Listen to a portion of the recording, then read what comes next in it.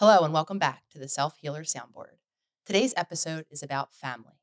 This conversation, as most are inspired by our personal lives. And Jenna and I just got off of two family visits. I had my sister come into town, and she had her twin brother. So we thought, what better an opportunity than to really begin to dive into this topic and really begin to explore the different ways that we navigate our family relationships at different stages of our healing journey. It makes me laugh to even think of diving into the topic of family because family is such a just a vast concept even really. What I consider family may be very different from what someone else considers family, and both are incredibly valid.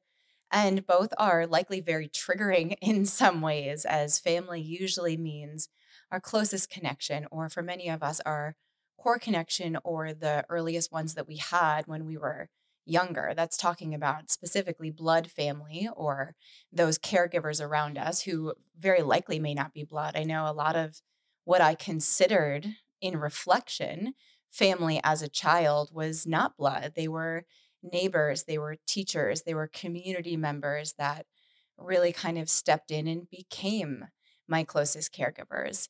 Though when we peel back and we think of family in general, very often triggers and wounding do come up for a whole vast array of very valid reasons. And we actually tried recording this last week. I think this is our second or third attempt.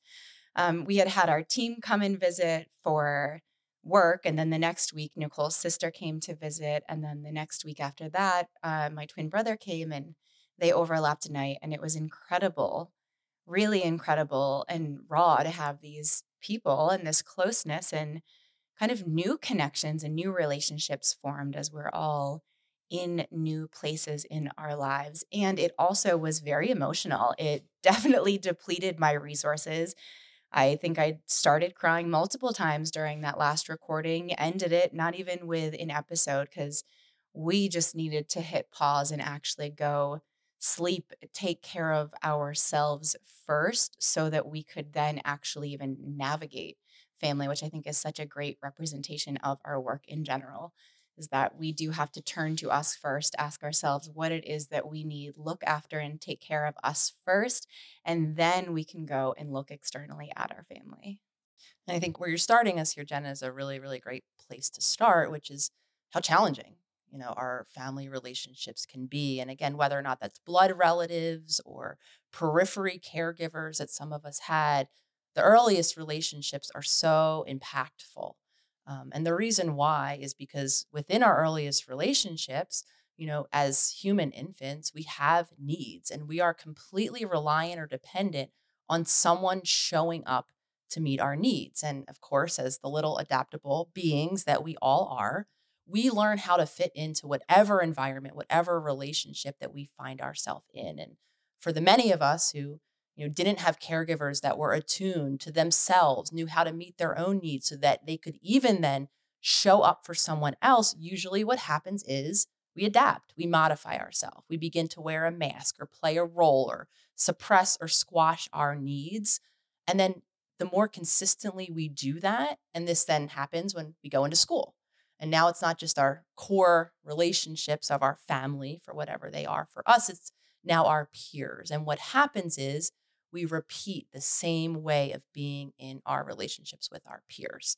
So, why are we talking about this? And where does family come back into the picture?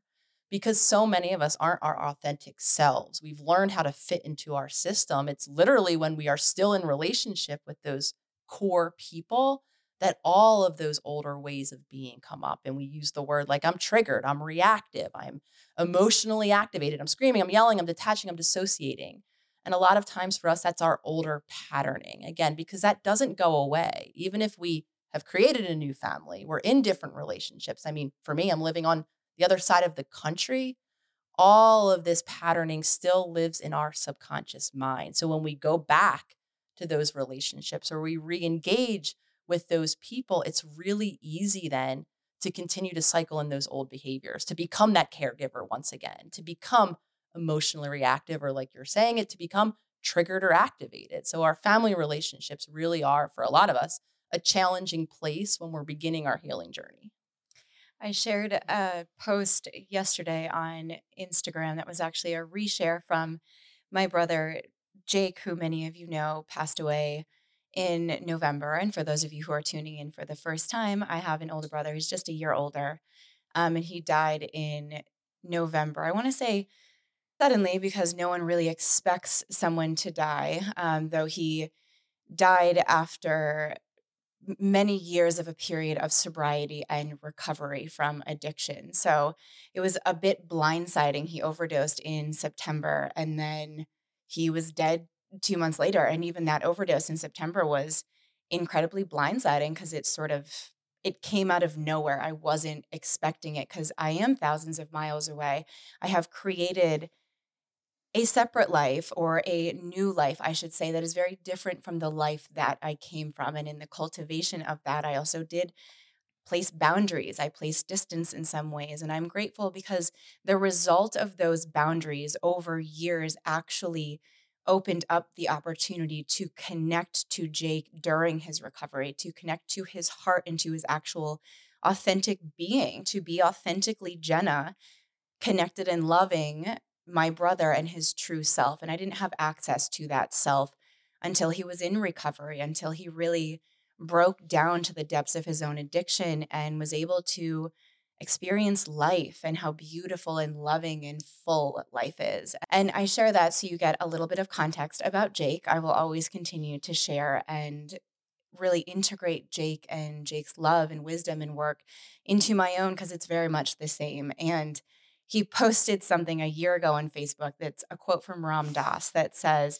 "If you think that you're enlightened, go home and spend a week with your family."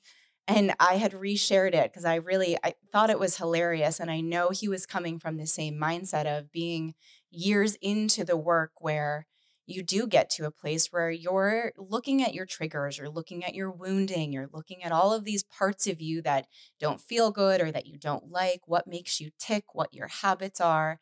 And in that process, you get triumphant, you see your growth, you see your evolution. And life has a really great way of always reminding you that you're never healed. There's no destination. The only destination we're ever getting to is actually right here in the present. So there is no end. And it makes me laugh to think of that and to see all of the responses from sharing it. A lot of people responded and said, thanks, I really needed to hear this. And a lot of people really laughed because we do think that. We do think, we get to a place that, oh, we're feeling good or we've evolved or we're healing, or maybe we don't even feel that. And we're just in the same spot that we were. And then we go back to our family and it's like someone has poured gasoline on the fire. Everything seems to just go out the window. And we're now experiencing all of those triggers, all of that reactivity all over again. Now, the newness comes in being able to witness it and then choose how we either respond to it or if we're still stuck in that trigger and that reactivity where it does feel like there's gasoline being poured on you in this fire and you don't actually have choice. What you're talking about here is the act of witnessing. And before, kind of pulling us back just a moment, before we even get there, I'm going to resurrect a word you used in our take one of this episode because I thought it was so great. And you described kind of being in our family dynamic or all of these habits and patterns as a vortex, and a vortex that oftentimes isn't even visible to us. So before we even come to witness these older habits and patterns in ourselves, a lot of us are blind to our own vortex. We don't even see ourselves for ourselves or within these habits and patterns. And what I mean when I say that is a lot of us, and maybe some of you listening, have had the experience of going home with a best friend, with a partner, or whomever at the holidays, say. And a lot of times, what happens in those moments is we have that objective vantage point. We have that friend we brought home. We have that loved one, that partner that's home with us now in our family unit. And sometimes what we then hear is a reflection of these habits and patterns that we don't even see. And how this played out, I'll use an example to illustrate how this played out in my early relationship with Lolly. When her and I got together, I was now living in Philadelphia and I was accessible to my family who was in New Jersey, which meant for me there was a lot of FaceTime, a lot of expectation that I'm at pretty much any family holiday or obligation. Coming from a big Italian family, that was an expectation. And I showed up. And around these visits, and this was again not even conscious to me at first, I would have this period of activation that would happen leading up to the visit. So I would know that family dinner is happening on Sunday. And of course, there was a part of me that didn't want to go to that family dinner for whatever reason. I wanted to have my own plans, I wanted to have my own Sunday. None of this was conscious, right? I had a need and I was going to defer my need to serve my parents. So I would start to feel agitated. And this agitation would leak out in my relationship with Lolly. I would get snippy. I would start to be mean to her. I would be on edge. I would be irritable, all leading up to this visit. And then this visit would come, lo and behold, she would join me at home. And what I would begin to do now to cope with my agitation is what I loved to do back at that time period in my life, which was to drink, to medicate, to numb. Because again, all of that activation, now me being present to my family, resentful that I'm at this engagement I don't want to be at, probably having other needs that I'm not expressing in that moment, definitely not being myself because I'm not honoring myself in that moment. Now I need to self medicate. So now I'm drinking on top of it. And of course, once the visit ended, that agitation would continue. And this was a point of conflict with me and Lolly for a long while because she was starting to, again, objectively, not being me, see this cycle. And it's not to say that I didn't have this patterning within my relationship with her. Of course I did. I wasn't connected to myself. I wasn't meeting my own needs. So this didn't exist in the vacuum that was my family. It just came more to the surface around my family. And then I had Lolly, who was starting to see these shifts. And like I said, when you go home with your loved one, with your friend, a lot of us see a different side. We might see a regression. We might experience the reactivity that Lolly was experiencing in myself. And all of that is because of that vortex, right? We don't even see our patterns. We can't see how relationships or environments affect us until we become conscious and we do the work of beginning to explore these patterns for ourselves. You can explore this in your own lives if you think of maybe it's your partner, maybe you do have a partner or partners, or you are married and have that experience of going home to your in laws or bringing that person or persons or friends home to yours. And you may notice in the other person, or maybe you've heard it said to yourself, where, wow, you get a little testy around so and so, you get a little reactive or a little punchy or a little mean. I know even while Josh was here one morning, I was probably being really snippy, whatever, dealing with whatever I was dealing with, which is a lot of grief, a lot of emotion, a lot of heightened happiness and joy, while at the same time I'm mourning and feeling this deep sadness. And that polarity, while always there, can sometimes just feel like I'm a volcano. Like I just need to explode and just start over from the beginning. And I know that on the surface that will come out as snippy. Maybe something that I wouldn't even notice previously would bother me immensely. And I might make a snarky remark or comeback. And there was one morning where Josh said to me at some point, you're being really mean. Like I watched you being really mean. I think I was probably complaining about something, and he sort of reversed it and was like, well, let me tell you how you're being. And it, of course, honestly pissed me off in the moment. I didn't say anything to him. And thank you, Josh, if you do ever listen to these.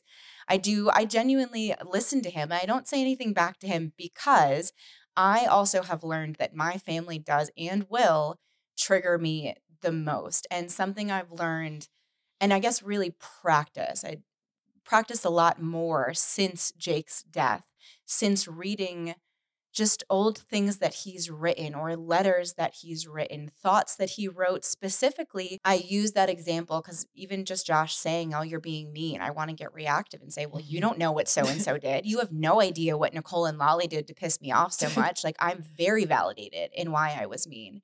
And instead, I just stayed quiet and really looked at, okay, this is that moment where all of me wants to look the other way. I want to invalidate it. I want to be righteous. I've spent a whole life being righteous as protection when really there's something to look at there. My family has always consistently been a backdrop, really, even if it's chaos and instability, that chaos and instability has at least been consistent. So I've been able to use it as a consistent backdrop and as a marker for my own growth. Where have I grown? Where have I evolved? Where do I still need to heal? Opportunities still to heal. And I see that in witnessing my reactivity, in witnessing my triggers with them, with my blood family where I came from, which I also understand extends to anyone else. My family now is, yes, I have my twin. My mother and father are still living, and that is my blood, though I also have my chosen family here. I have two wonderful partners. I have four cats. I have a team that I love. I have this whole environment around me that is my chosen and created family. Now, that family still gives me the same opportunity to witness my growth if I'm getting one step ahead and just giving myself really the gift of peeling back and witnessing myself instead of just reacting and spewing whatever out of my mouth. I actually can pause and listen and watch how I physically feel. Watch what Nicole says that maybe makes my stomach flip upside down and makes my face burn and my palms start to get sweaty, and really start to get curious and say, oh, okay, why are you reacting like that, body? What is here for me to discover? It's so difficult because when we peel back those layers, to look, it can be a really painful process. And I know for me in the beginning, I wanted to fight and battle. And anytime Lolly would very gently and very kindly and compassionately try to kind of drop her observations my way, I went into complete immediate defense mode. And a lot of times we do that when we see the reflection of us in our family, right? Because while we're not exactly like our family in different ways, and probably we all assume different roles in what in the system, however many individuals were a part of it, there are still those pieces of us that we see in them, and it's really painful when it comes to the surface, and a lot of times we don't welcome it with open arms, and we remain in our vortex in denial. And it's not until we can hit that pause, and this isn't to say, take your partner's word for it or take your best friend's word for it. This is to say, take the moment to then go see for yourself, which is then exactly what I did. I started to hear Lolly, make these observations enough and defended them enough. And then just little by little, I looked.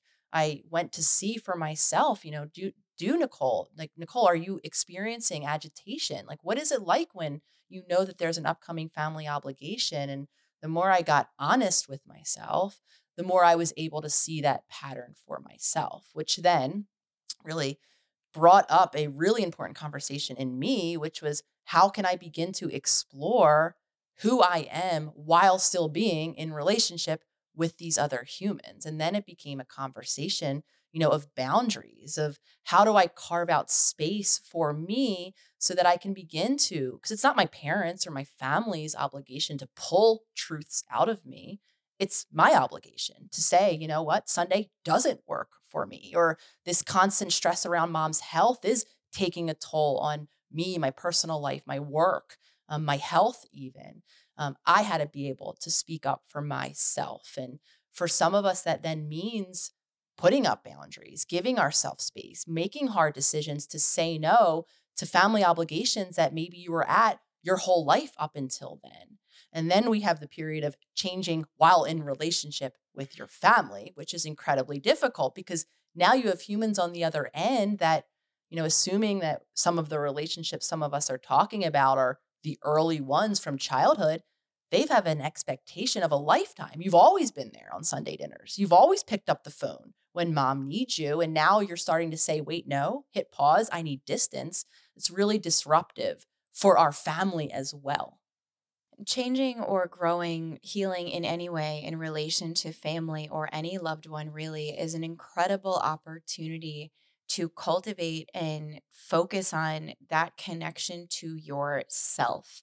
Because in those moments when we are with family or extended family or whoever it is that we consider family, whenever we're talking about family here in this episode, it's whoever you consider as family. It doesn't necessarily need to be a blood relative. So just know that as we continue to use that word. And while you're doing that in relation to these people that you love around you, you have to be really connected to you. You have to know who you are because it is challenging. It can be painful. It can be difficult. It's all very new. And when you become very conscious and present for the first time, you're seeing things new, literally as if you have put on these new goggles or glasses, and everything appears different. Everything feels different. Your senses are different in reaction to things.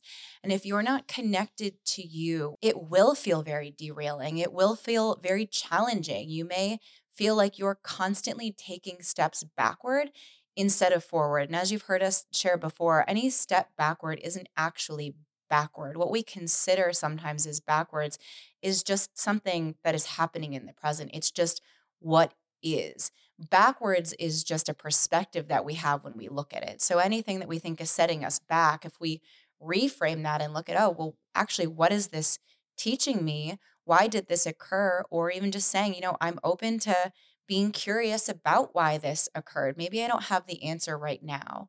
When we reframe like that, we can see that absolutely anything that occurs and happens around us or anything we experience is actually propelling us to where we're going if we just take a moment to pause and reflect. I want to go back to kind of you highlighting the importance, Jen, of honoring our individual experience. Because I think here is a lot of times, especially culturally, where a lot of us have been given different beliefs. And a lot of times when we hear family, especially from my Italian culture, there is this idea that we think of immediately the group and we almost wash all of the individuals out of that group because we're just a group of people. And obviously the group is more similar than they are different. And we really lose individuality. And I really want to redefine this. And because a lot of times I hear, well, it's culture and I'm taught in my culture to respect your elders and be there for your family. And I come from a collectivist culture.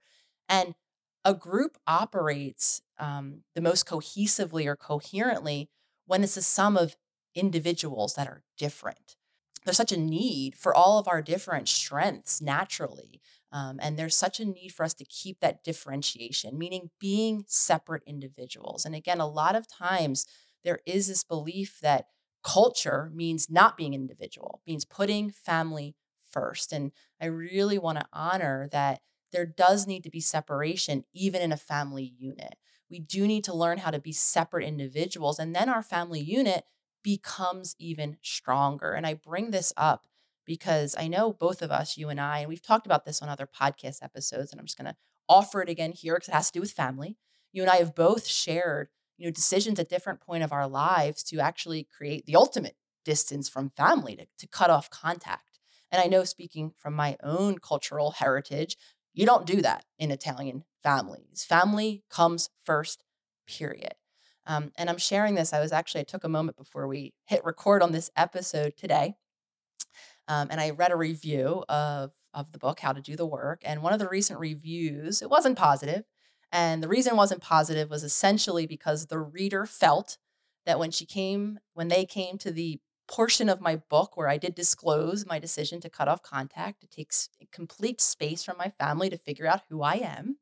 This reader took that to mean I think she even put a red flag emoji on there. Red flag, this person can't navigate relationships with their family. Clearly, they need more healing. Clearly, they shouldn't be teaching this. And again, just offering this conversation here because I know a lot of us come from these cultural beliefs that any sort of space between me or separation where I'm an individual and still in relationship to my family unit is really, really seen as taboo. And for a very long time, that thinking kept me connected in these resentful cycles, showing up for my family, even though I had no resources left, even though I didn't know who I was, even though I knew that ultimately doing that was draining me. I couldn't figure out the way to say no because those beliefs ran so deep. So even making the choice for me to create that separation was such a huge step, difficult, guilt-laden step on my healing journey. And again, I'm speaking that here now because I think there's so many different deep-rooted beliefs that keep some of us so stuck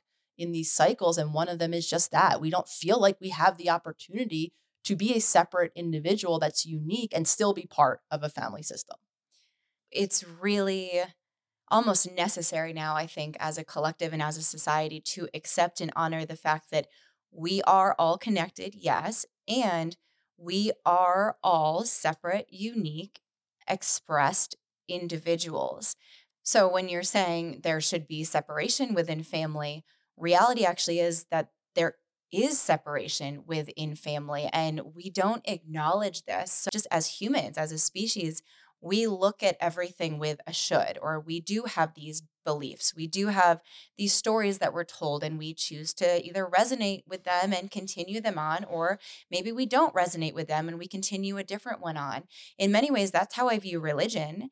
Each of them is a profound, valid story, and we all, some of us don't subscribe to any religion or don't identify as that. Some of us identify entirely with religions, and a lot of us have friends from various different ones. Regardless of how you look at it or how you consider religion in your life, I look at it all as different stories. Some stories resonate more deeply with others. The reality at the foundation of all of it is that I am a unique, authentically expressed human being. So is Nicole. There is a oneness amongst us, there is a connectedness amongst all of us. And I don't speak, talk, or look exactly like Nicole. I don't have the same exact hobbies or passions or strengths or weaknesses as Nicole because I'm me. I'm Jenna and Nicole is her. We're already individual. Each of us can see how individual we each are.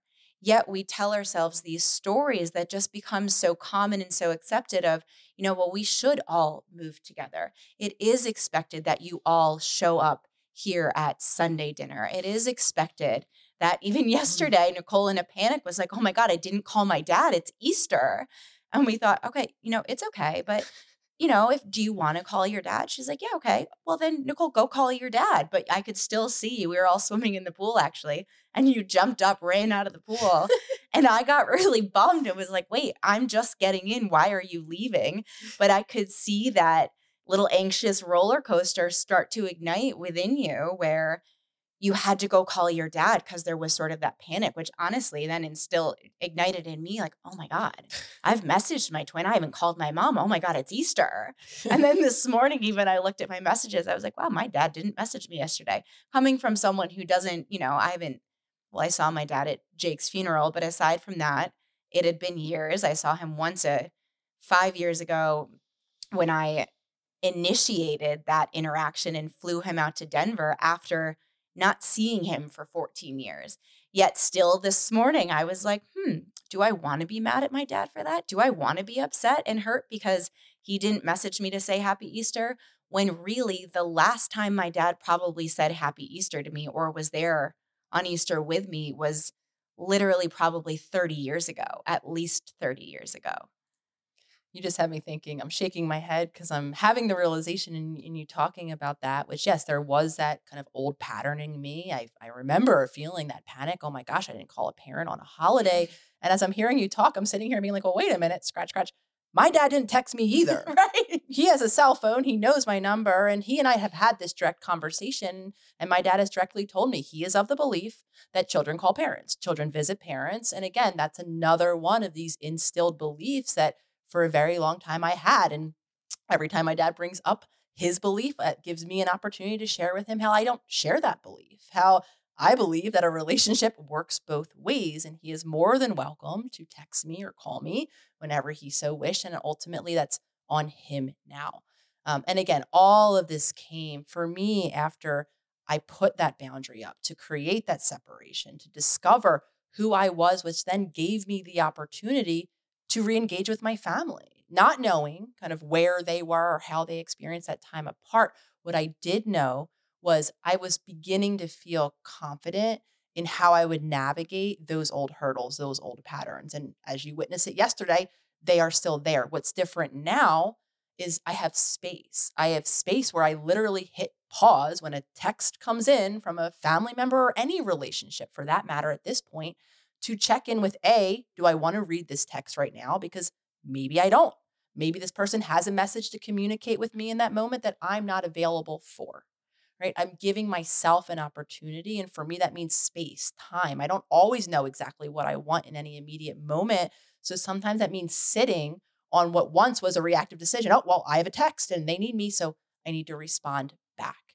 And now that I have that confidence, I'm able to shift and change and continue to shift and change how I show up in relationship with family, which brings another whole conversation to the surface, which is how do we navigate then those relationships in the occurrence that my family maybe didn't necessarily change. And of course, it's not entirely my story. My family in that time apart have done incredible work on themselves, have began to figure out, my sister in particular, who she is and break some of her old patterning and learn how to stand in her own space. So I'm very grateful that my family unit in and of itself and all of the individuals in it are shifting and changing, though that's not always the case. And sometimes what that then means is, how do I deal with going back or engaging with family and seeing again those older patterns present in them?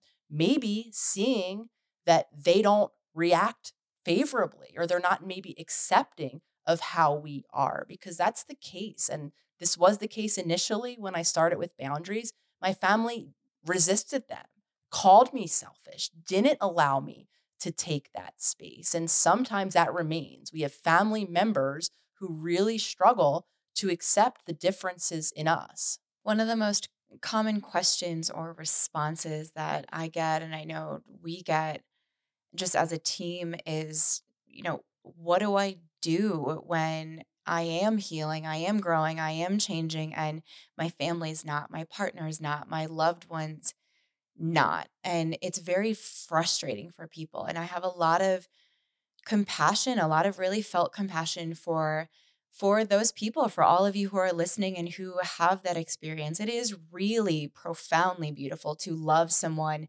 and to see them wake up to loving themselves, to start taking care of themselves. It's profound. It's something that really you'll never get over. And in the contrast of that, the polarity that's happening at the same time is also that ache for those who are not changing, who are not evolving or growing, who really, as much as, we don't like to look at it this way, who aren't meeting the expectation that you have now placed on them. Because in reality, you have decided that, this path of healing, of consciousness, of presence, of creating your life intentionally is so uplifting. It's so empowering. We all love it. We want it for everyone. I want to wave a magic wand and just sprinkle it across the world. Now, I have to remind myself literally all day throughout the day, it's available to everyone. Not everyone will take up this practice to waking up, to looking at themselves. And also, there's nothing wrong with that. Just because I've experienced, the power of envisioning something and then having my vision become the actual tangible life around me, that's something I will never get over.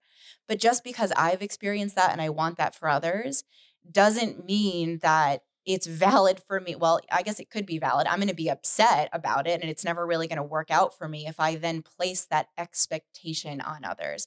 I can hope and want something for others, though my want and desire for them needs to be rooted in action of giving that desire to myself.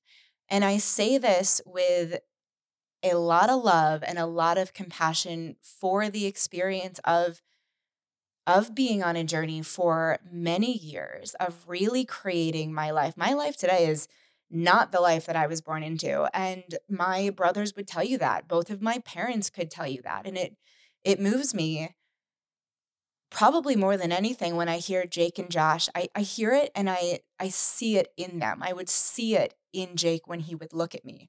I would hear that crack in their throats or their voice when they'd say, "I'm so proud of you." And that "I'm so proud of you" coming from my brothers is really only something I've heard the last year or two, when, the visions, the life that I've been speaking about for a decade, really my whole life, seems to suddenly just be here. And that's really magical and really powerful. And I don't think it's more magical or powerful for anyone other than the two siblings who came from the same place that I did. Now, we have parents who are very much still in this same place that caused little Jenna to move to the other side of the country, to consistently seek external family and community. My parents, really, who actually, if you look at parents as, who who raised you or who taught you or who nourished and nurtured you, they weren't my actual biological parents. You know, my mom worked multiple jobs to keep food on the table. My dad was ultimately disappeared from my life by the time I was probably 7 or 8, and that was after multiple years of a nasty struggle with addiction and custody battles, and nothing about the chaos or instability or even the addiction and the suffering and negativity of that environment, none of that has changed. That whole world is still there. That close connection to that world, I know, is directly connected to the result of why Jake isn't here, why Jake is now dead. Jake struggled immensely his whole life with that pain, with trauma, with not knowing how to cope, not having that family or supportive community, and always having this expectation that it could have or should have been different. Now, it took Jake multiple years of addiction, jail, prison, rehab, multiple overdoses, and resuscitation to get to a breaking point of really waking up, of finding the beauty in the present moment. I've never met another human being who could soak in just the beauty of a single breath in that moment or the nature around them.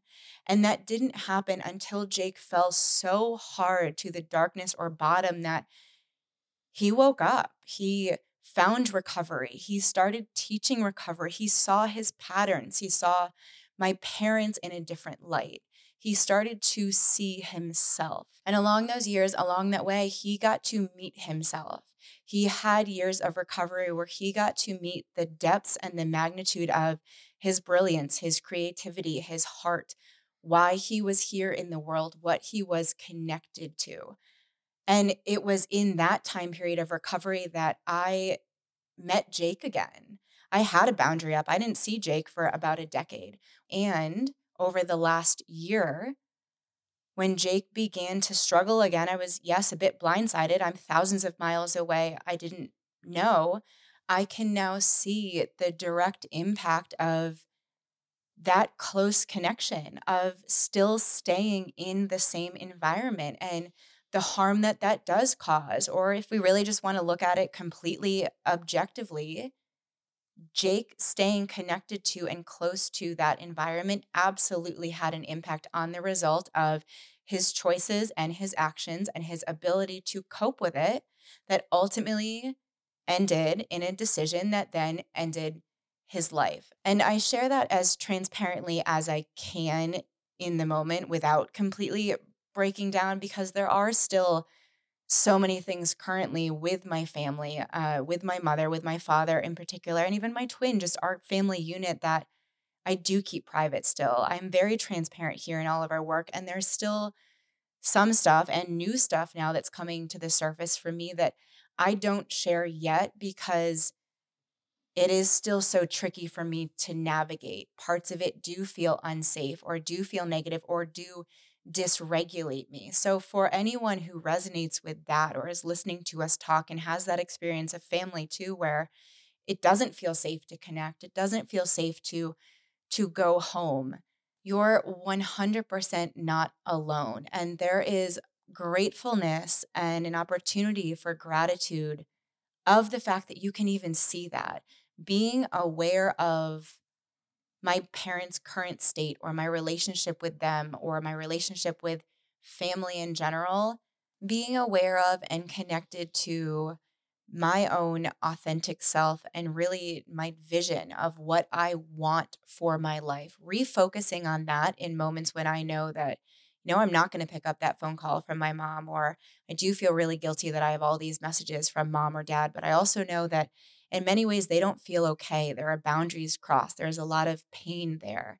Even having the awareness of that and knowing that there is pain there that doesn't feel right, I'm going to refocus on me. I'm going to go back and get clear on my vision, who I am, what I'm doing, where I'm going in the first place. If I can refocus and foster gratitude for that in the present, it also gives me more opportunity to just accept where they are and not make it wrong. It's not good or bad that my family is the way they are.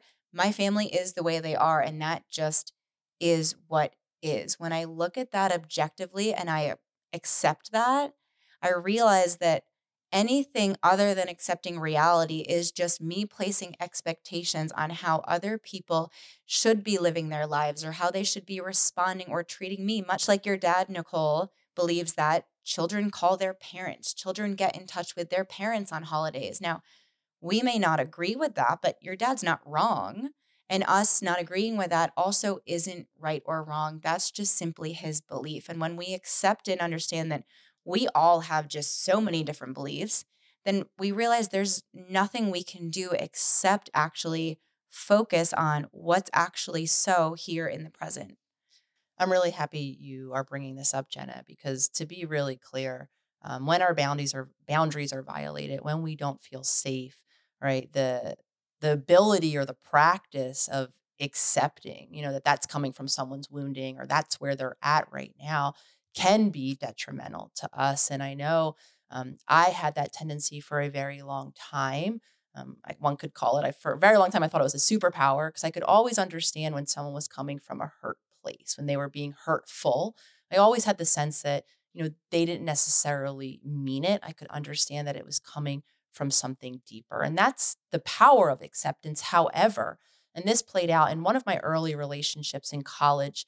I had a girlfriend who was quite verbally abusive and emotionally abusive at times. And because, again, I knew that for her, it was coming from her own deep wounding, I explained it away. I accept it to my own detriment. I accepted that abuse for a very long time without speaking up, without putting that hard boundary on again. So, acceptance, while powerful, especially those of us who come from those codependent dynamics or from that environment where we weren't allowed or safe to have our own needs, sometimes we just have to watch if we're accepting something and allowing then our boundary to be violated. Because, of course, keeping ourselves safe, keeping ourselves connected will be the only pathway to keeping ourselves then authentic in our family relationships, whatever they might look like.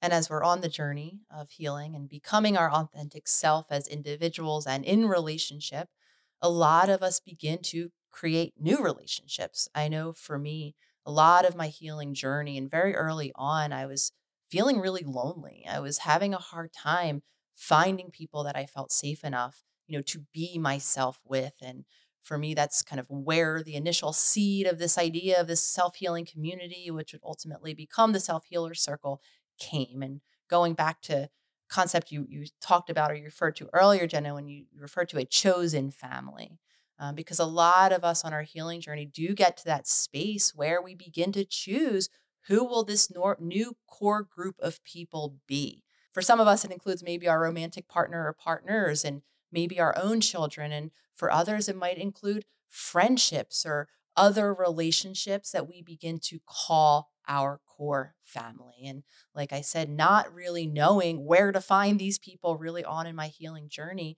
I felt really, really lonely. And so, this idea of creating a virtual community or a space, even where I could connect with like minded people, with people who spoke my language, who are on a similar journey, or who are just beginning to look at the world in this more conscious way.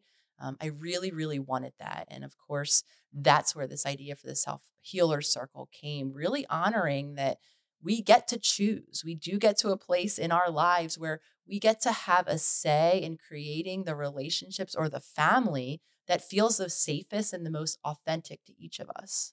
And really, we get that say every moment of every day. We just have to wake up to the Yeah. fact that we do have that say, and we have to become bold enough to actually take responsibility and say, it is my choice. I can choose, and actually am responsible for choosing the people around me. And it's something that evolves.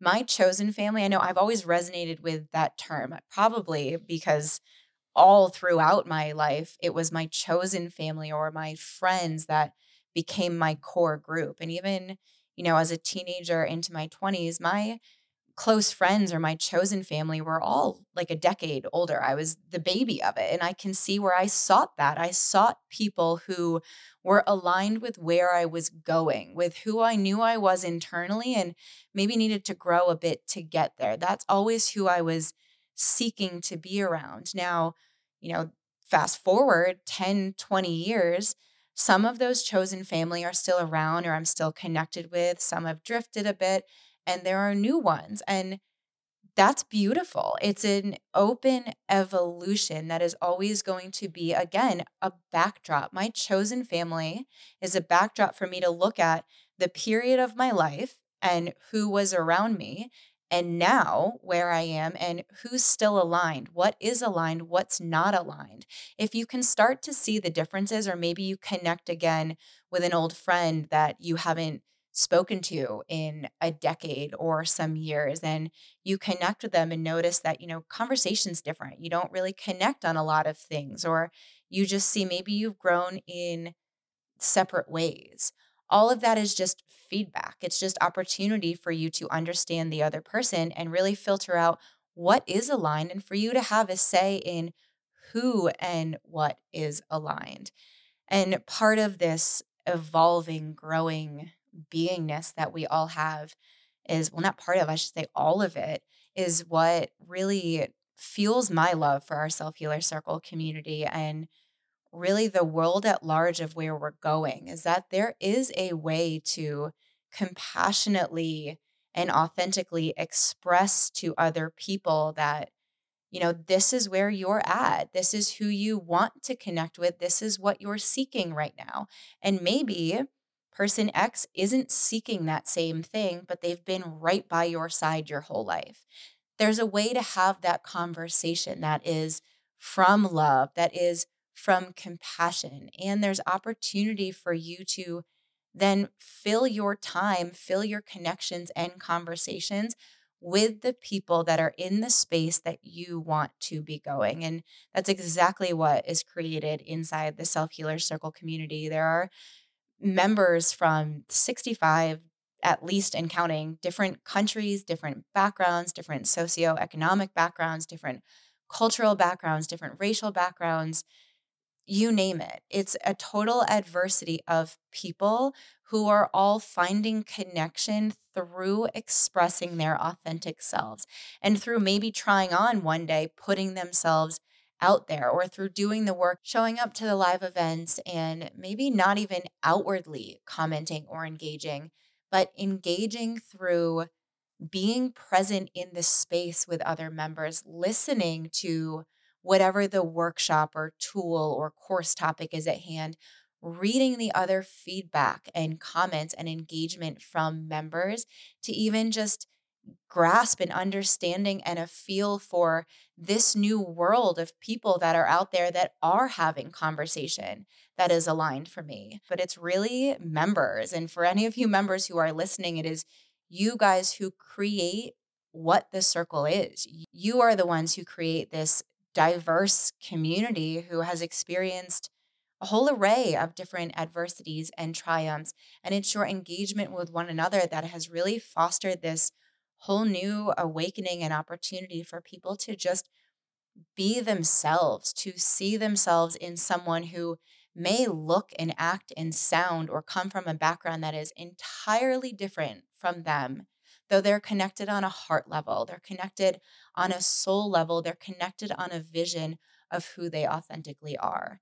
I absolutely love, Jenna, how this conversation is kind of coming to an end around this concept of evolution, right? And really honoring that in all of relationships, even in family relationships, even in our longest tenured relationships, the ones we've had for decades, there can still be room and space for change, for evolution, for shifts, for growth, for everything in between. So anyone who's out there listening who is interested in being a part of the Self Healer Circle, as part of their evolution in conversation, in being, and healing, mentioning it here now because we are getting ready to open.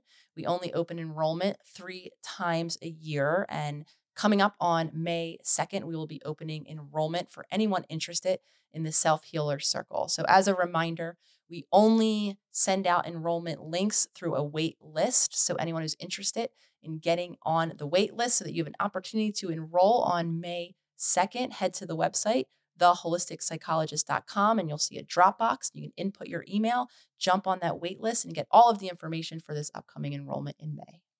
And if you don't know what the Self Healers Circle is, it is our online virtual self-led healing community. Each month, each week of every month, actually, we do live events so we can show up live, engage with all of our members from around the world. And then each month we release a new course topic with a multitude of tools, meditations, practices. So different tools for you to harness and discover on your journey of healing. And really the basis of it is, priority of it, I should say, is to create that chosen family, to create a network of people and really of like-minded beings who do feel familiar, who do become family, because that's what we create them as. It is our heart space being shared with one another. And we would love, of course, for any and all of you to join us.